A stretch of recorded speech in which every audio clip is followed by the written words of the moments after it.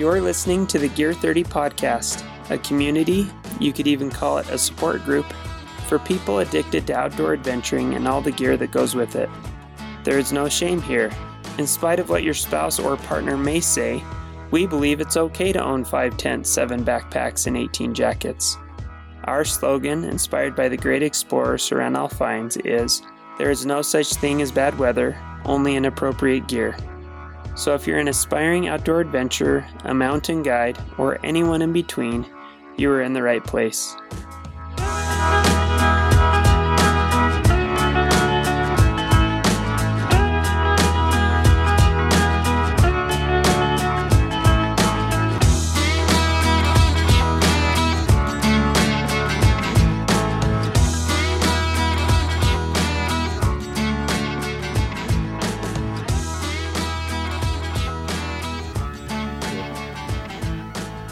Recording. All right. I'm here. So welcome to the Gear 30 podcast. Does that sound echoey to you? Is it too loud in your head?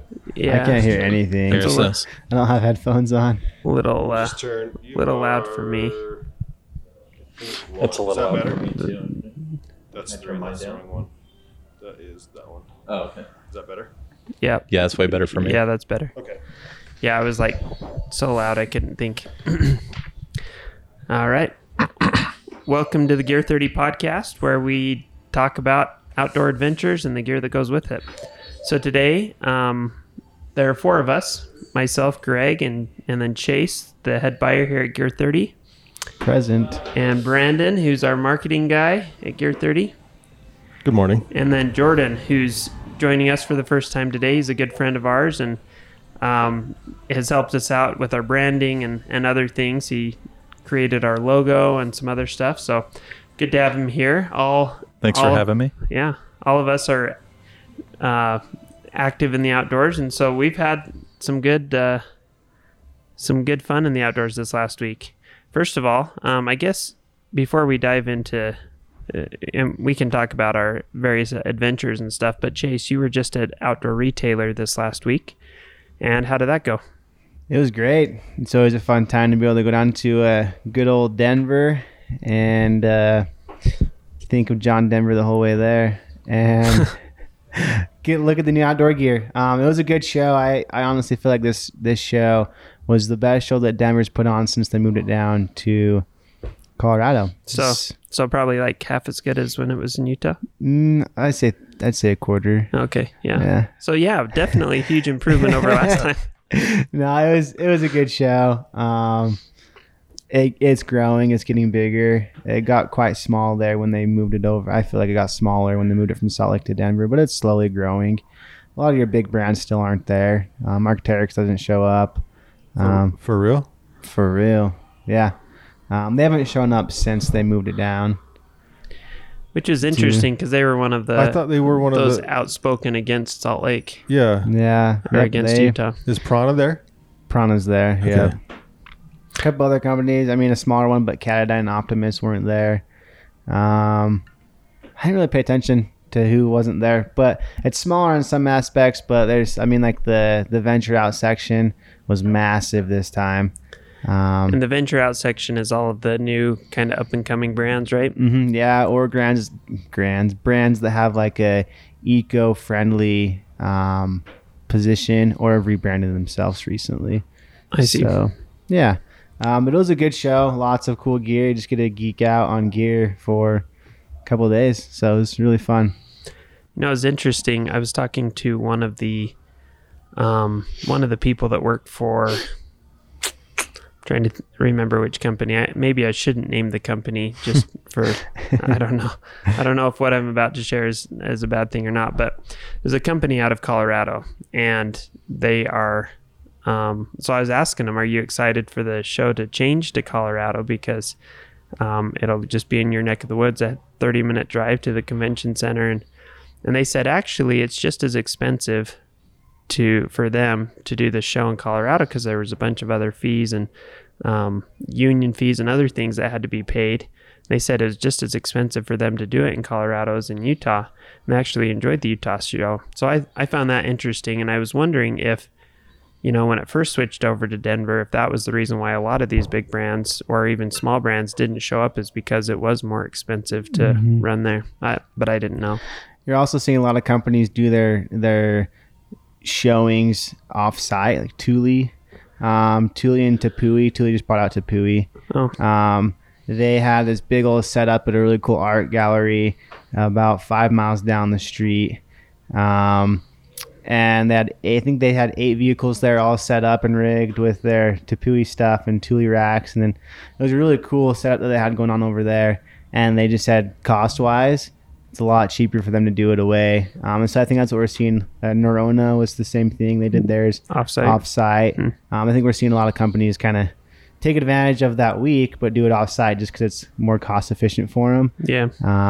Man, Thule put on a good show. And they had 5 food trucks, and I got free food, and I was happy. So I can't complain. Nice. So they're not a part of the show. They're like down the block or something. Yeah, they're like, it was like a 10-minute drive. They had little. That's crazy. They had these little shuttles that would take That's you so over there. smart. So they don't pay the fees. They just show up and set up their own thing. Yeah, he said the rep I was talking to said it was more than half the price for them to rent this building out and bring in 5 food trucks and even shuttle people over. Than it would be to buy a booth out. Because their booth in the past was really nice. I mean, it's big. They had a big spot in OR, and I think that's the thing. And I don't know.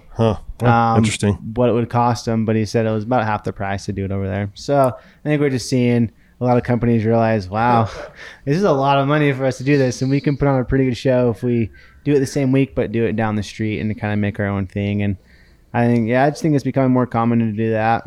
I think last year, my mic's kind of loud still, isn't it? Or maybe it's my headphones. I don't know. I'll edit that out. Was it last year that we, was it Sanuk that showed their line in a hotel just down the road or something like that? Across the street. And there were a few companies that just rented out a hotel room and did it that way. And I bet they saved a ton of money doing it that way. You don't get the same visibility, but you got to kind of weigh the pros and cons, I guess. Exactly. So with that said, was there anything that stood out to you? Any new gear or just gear that you saw that you thought was pretty awesome and you're excited about? Yeah, there's a couple of things. First off, Hilleberg. If you're not familiar with Hilleberg, it does say in their name they're the tent maker. So they make tents, and they make really, really good tents. The best. Tents. Yep. They make the best tents out there. And they released a new trekking pole tent, which is pretty awesome. It still has their double wall construction, but it comes in, I believe it's 3 pounds, 3 ounces right in there. For 2 people? Yep, 2-person. Is it tent. A roomy 2-person or a tight 2-person? Yeah, it's your pretty typical roomy? Hilleberg. Pretty roomy, not too cut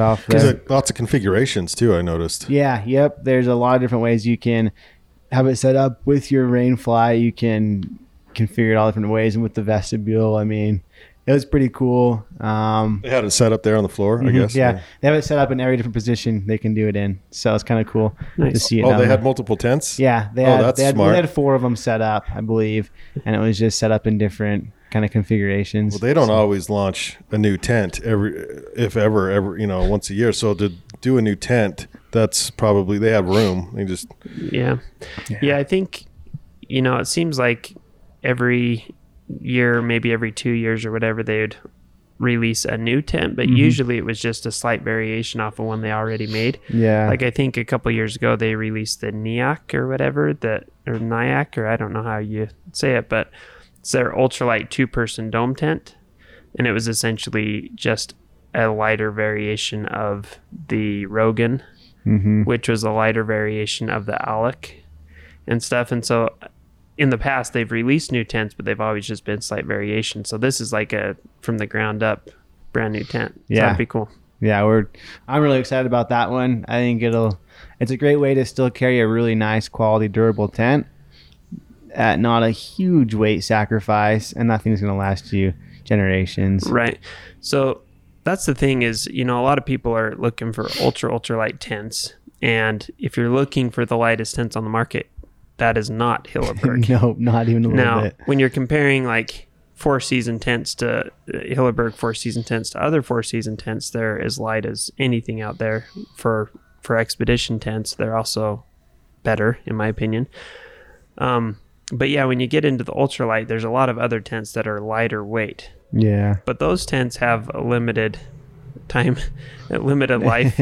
When my father-in-law, he's got an ultralight Big Agnes tent that he's had for quite a few years, and it's held up well, surprisingly well for how light it is.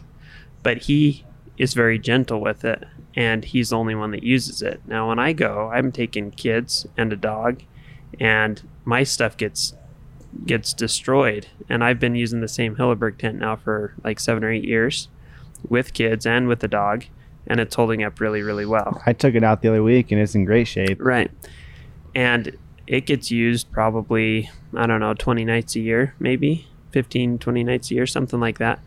And it's held up really well.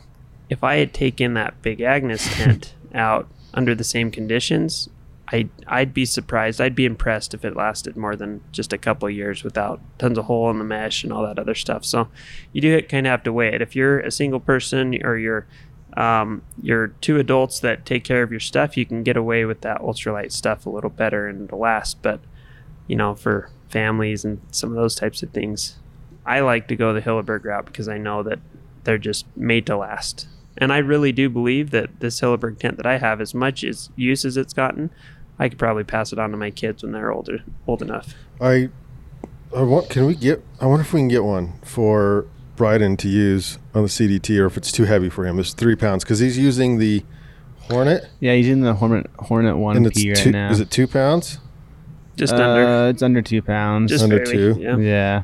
So I wonder if that extra pound would be like, oh no, thanks. I don't know. Probably. He's very. He watches the ounces, so he's very weight conscious. There's going to be sections on the CDT though where he might want something to burlier, have a little bit more protection, have that double wall protection, and Hillebergs are just made for the worst weather. So that is true. I don't know. Going back to part of what you were saying. Going back to what you were saying as well, if you are taking your family, you're probably going to be doing car camping, so the weight's not really going to be that big of a deal.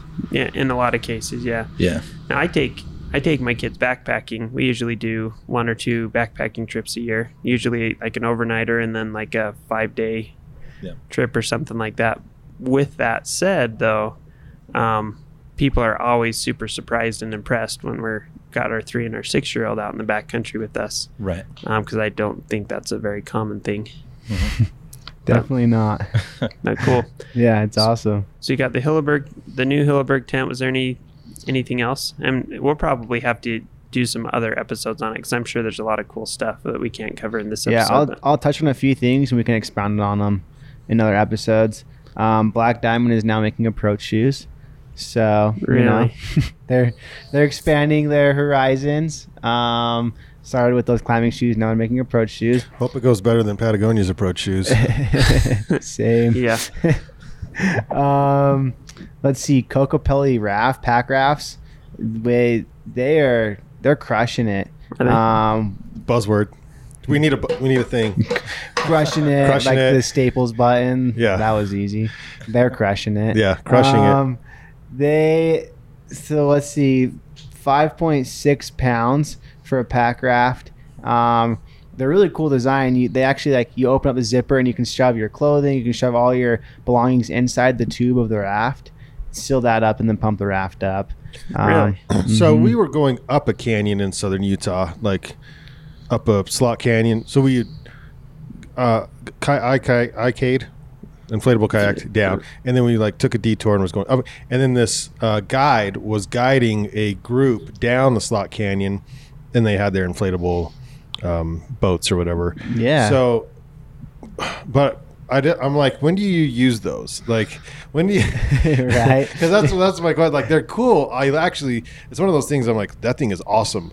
I have no idea when I would use it. Yeah, it's true. You kind of have to find a reason to use it, and if you want to, I think you will. I was talking to one of our other buyers, Mikkel, and she was up at Jenny Lake last summer, and there's a group of them that had hiked in, and pull out their Kokopellis, and they were out there just on Jenny Lake floating around. So there's lots of different applications, and I think if you want to go get on some water, you can kind of find a reason to go use your Kokopelli. I just thought it was kind of cool, 5.6 pounds for an inflatable raft, and just the design of it's pretty cool. So nice. I know my father-in-law, when we go backpacking, he always takes his little pack raft. The only thing we use it for is fly fishing in the middle of the lake.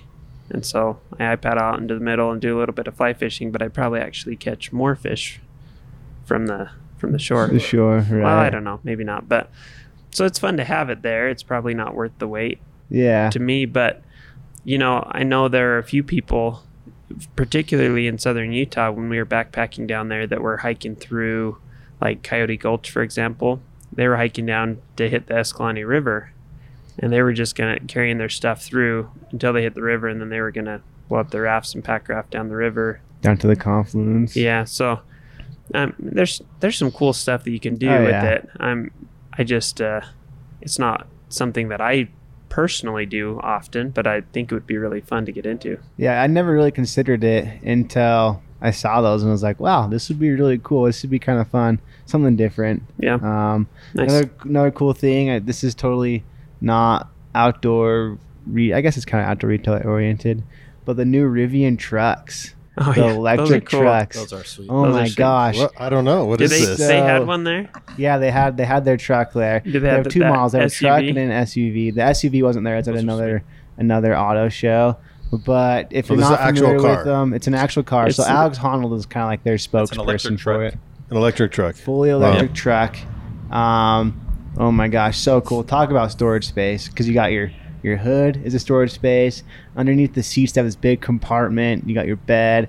Just really cool. They have a tank mode, which I thought this was pretty sweet, since every wheel has a different, a separate engine or separate motor. Yeah. You can push tank mode, and it will geolocate you, so it knows where you're at, and can tell what kind of terrain you're on, and then the two wheels will work simultaneously on each side, so you can pivot like a tank. So the two wheels on the left will move back, and the right will move forward. Pretty cool. So if you're in a sticky situation, just boom, put it in tank mode, turn yourself around, and you can turn on a dime. So car company? Yeah, they're new. Yeah. The torque is supposed to be insane too. Yeah, I didn't look at all the specs, but I was talking to a guy who knows trucks, and he's like, dude, this would rival my Dodge Ram. That is insane. Yeah. Although over the weekend I saw or actually I think it was just Monday, I saw the new airplane company that is electric airplanes, and they are going through the FAA certification right now, and they're a year or two out before they're going to be.